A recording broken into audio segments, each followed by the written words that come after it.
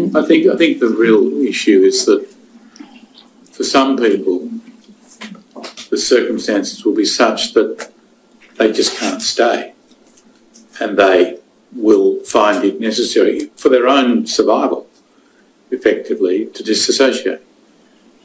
But the consequence of that is they are shunned and lose all of their prior social structure. That's the issue. And you heard the evidence that some people gave about that issue. That's the problem. If I could, Your Honour, with respect... That doesn't happen in other parts of society, generally. I could only repeat what I've said, Your Honour. I know, but it's cruel, isn't it? To take away, by reason of the rules that you impose, all of their social structure. That's cruel. You're listening to The Critical Thought, where we challenge our listeners to use critical thinking when examining the teachings of Jehovah's Witnesses. Hi, I'm Lady C. And I'm JT. Welcome to The Critical Thought. In this episode, we will be discussing something that's been flashing across the headlines all over the country, and that is a murder-suicide involving people in the Jehovah's Witness religion. Yeah, there was a murder-suicide in Thornton over the weekend. It's where police say a husband killed his wife and then himself. This Thornton church was the scene of a Christmas morning tragedy when a former congregation member threw multiple pipe bomb-like devices through this window behind me and then shot his wife and then himself here in the parking lot. We will probably never know the full story, but what we wanted to do was to take a look at certain things that we do know. We do know that these individuals were no longer Jehovah's Witnesses, which means they were in what is known as a shunning state. These individuals were being shunned by their family and their friends. What we wanted to do today is to take a look at what is the psychological impact of a person who becomes involved with Jehovah's Witnesses and finds himself on the outside being shunned. I just wanted to talk and to hear their voice. I missed being with my family, and they thought about reaching out to me. But they knew that if they had associated with me, even a little, just to check on me, that small dose of association might have satisfied me. It could have made me think that there was no need to return to Jehovah. But there is a question. And that's the question we raised at the very beginning. What is the psychological impact of a person who is shunned? Can you imagine a Jehovah's Witness in a conversation with someone, especially someone who is in the field of human behavior, psychologists, psychiatrists, if they were to pose this question at the door? Tell me, what is the psychological impact on your people by shunning them? So what we want to do is just take a quick look at some of the red flags that psychiatrists have identified shows a risk factor for someone who is potentially contemplating suicide. And as we go through this list, think about this in terms of how shunning impacts people. On the psychiatric.org website, they provide about 8 different warning signs of suicide, and we're going to cover a few of them in this broadcast. The first one is making comments about being hopeless, helpless, or worthless. You know, it's really amazing when you think about how this is one of the things that when you talk to people who are shunned, they will often speak about how this is how they felt.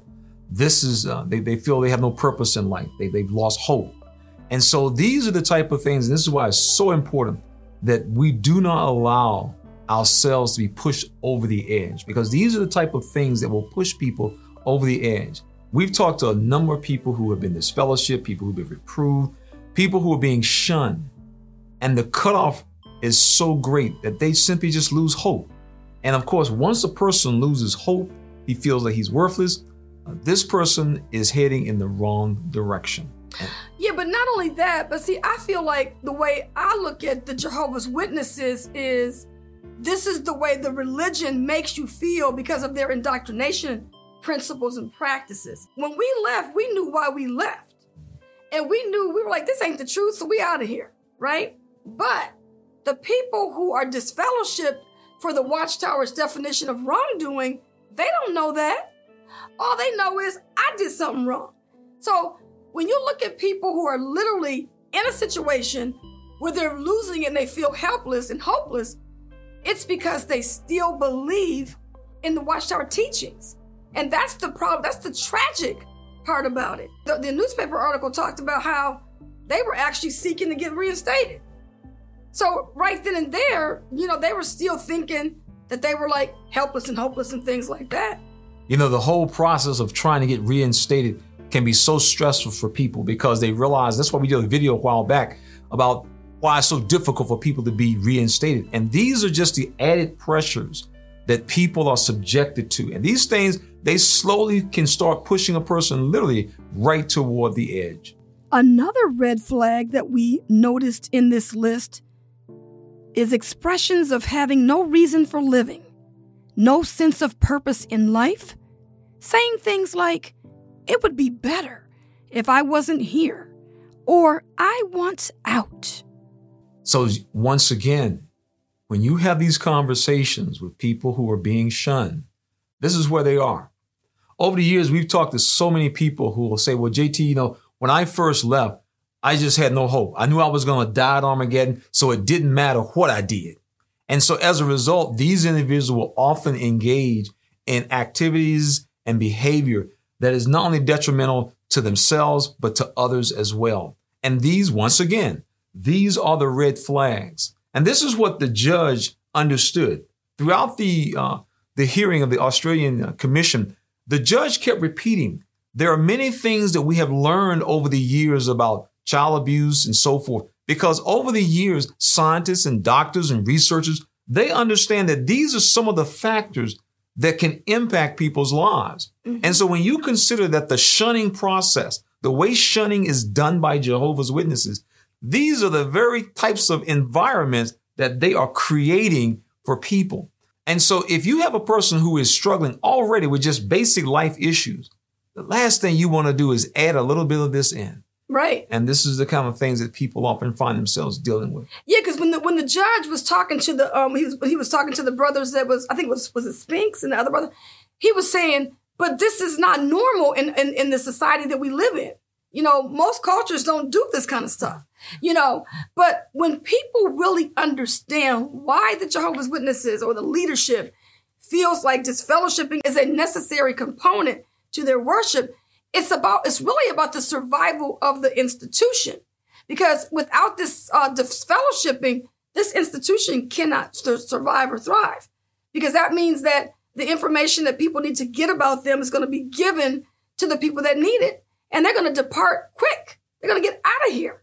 And so it's really, really sad that we see these kind of issues with this murder-suicide, because there's still so many people that their minds are trapped in the belief system of this organization. And this is why you're getting these results. In fact, I'm surprised that you don't see more of this. Yeah, that's true. Yeah. It's really all about, at the end of the day, it's all about how to control people. Mm-hmm. From the demonstrations they give at regional conventions, the magazines, they often have tried to convince Jehovah's Witnesses that this is a loving arrangement. And if you were to look through the watchtower.org website and type in disfellowshipping and look at all the articles that the Watchtower has on disfellowshipping, and you were to give that to a group of researchers, they would not walk away talking about this is a loving arrangement. And the reason why is because they would understand that if you're treating people like this, these are the type of results that you can end up getting. Mm-hmm. And it's very unfortunate because this is probably one of the most difficult issues that we as activists actually have to deal with. There's not a lot of issues that come up as high as this because, and as we've often said, the Watchtower literally plays with people's lives because the three elders in the back, your reinstatement, how you're going to be treated, these things can just push people over. And so we see more and more people today, like us and others and yourselves, we are simply deciding we are not going to let the Watchtower push us like that. Mm-hmm. And we end up taking a stand and realizing, even if it costs us our families, we realize that I can't do this anymore. And we move forward. When I take a step back and I look at my life and the relationship that I had with certain family members, it was like the relationship wasn't great when we were Jehovah's Witnesses. So, even if these people weren't witnesses, would I want to be hanging around with them anyway? And that's how you got to kind of look at it. Because I'm going to tell you right now, in the clip that we played in this video about that sister who hadn't talked to her family member, I think they said in 15 years. That's the way they played it out at the assembly. Let me tell you something right now. There's something wrong with that family to have a daughter and grandkids. And they're going to try to let this religion dictate whether they can actually talk to their daughter or not. Yeah. Because when I think about, like, as a caretaker, taking care of my parents, there wasn't a day that went by that I didn't call them on the phone.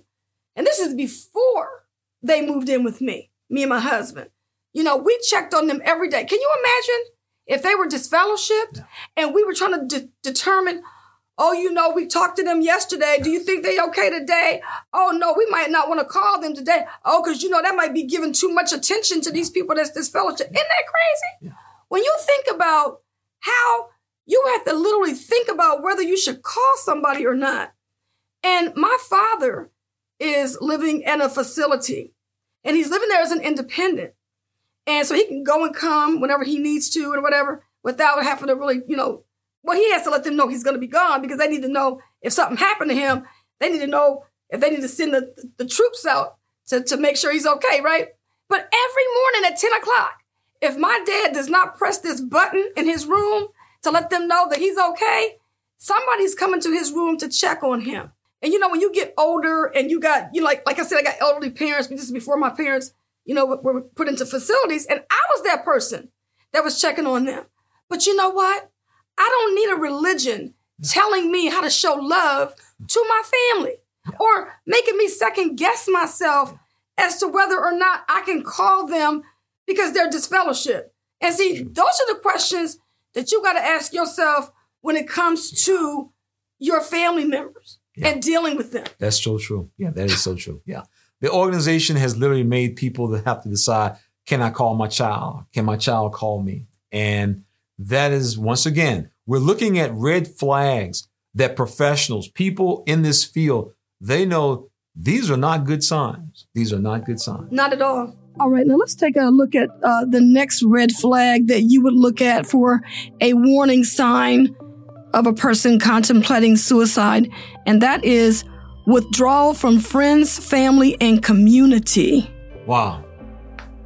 You see, professionals will tell families and friends and relatives, if you notice the person is starting to withdraw from being around this family, if the person is starting to withdraw being around his friends, that could be a red flag. The irony of that is, it is exactly the opposite for Jehovah's Witnesses. It is the family, it is the friends, it is their community that withdraws from them. And this, once again, is going to produce those same types of red flags. And so it becomes clear that this type of activity that is involved in shunning, it literally lays the groundwork for people that have nervous breakdowns. Mm-hmm. I mean, that's what it really does. Yeah, exactly. Yeah, I mean, you wouldn't find any professional in any field of human behavior that would say, oh, yeah, that's a wonderful thing. And yet it's interesting that what does the Watchtower call this? They call this a loving arrangement. And that was why, once again, the judge made the point. He said, you take away their entire social structure. You take away, and the witness who was representing the Jehovah's Witnesses in this particular hearing, he kept trying to say, oh no, the person, and the judge says, no, the person's not drawn away from their family. The family is drawn away from them. Exactly. Their friends are, and the judge, he just kept pounding him. And it was interesting how the Jehovah's Witness representative, he kept trying to demonstrate this false sense of humility. Well, Your Honor, Judge, Your Honor, we respect. No, you don't. No, you don't, because we know exactly what that same elder from Bethel who represented the service department would be saying in a public talk that Sunday. You know exactly what he would be saying, but before the world. And this is what makes the hypocrisy of the organization so clear. Mm-hmm. The witnesses have one persona when they're in the public sphere, and they have a whole different one at the Kingdom Hall.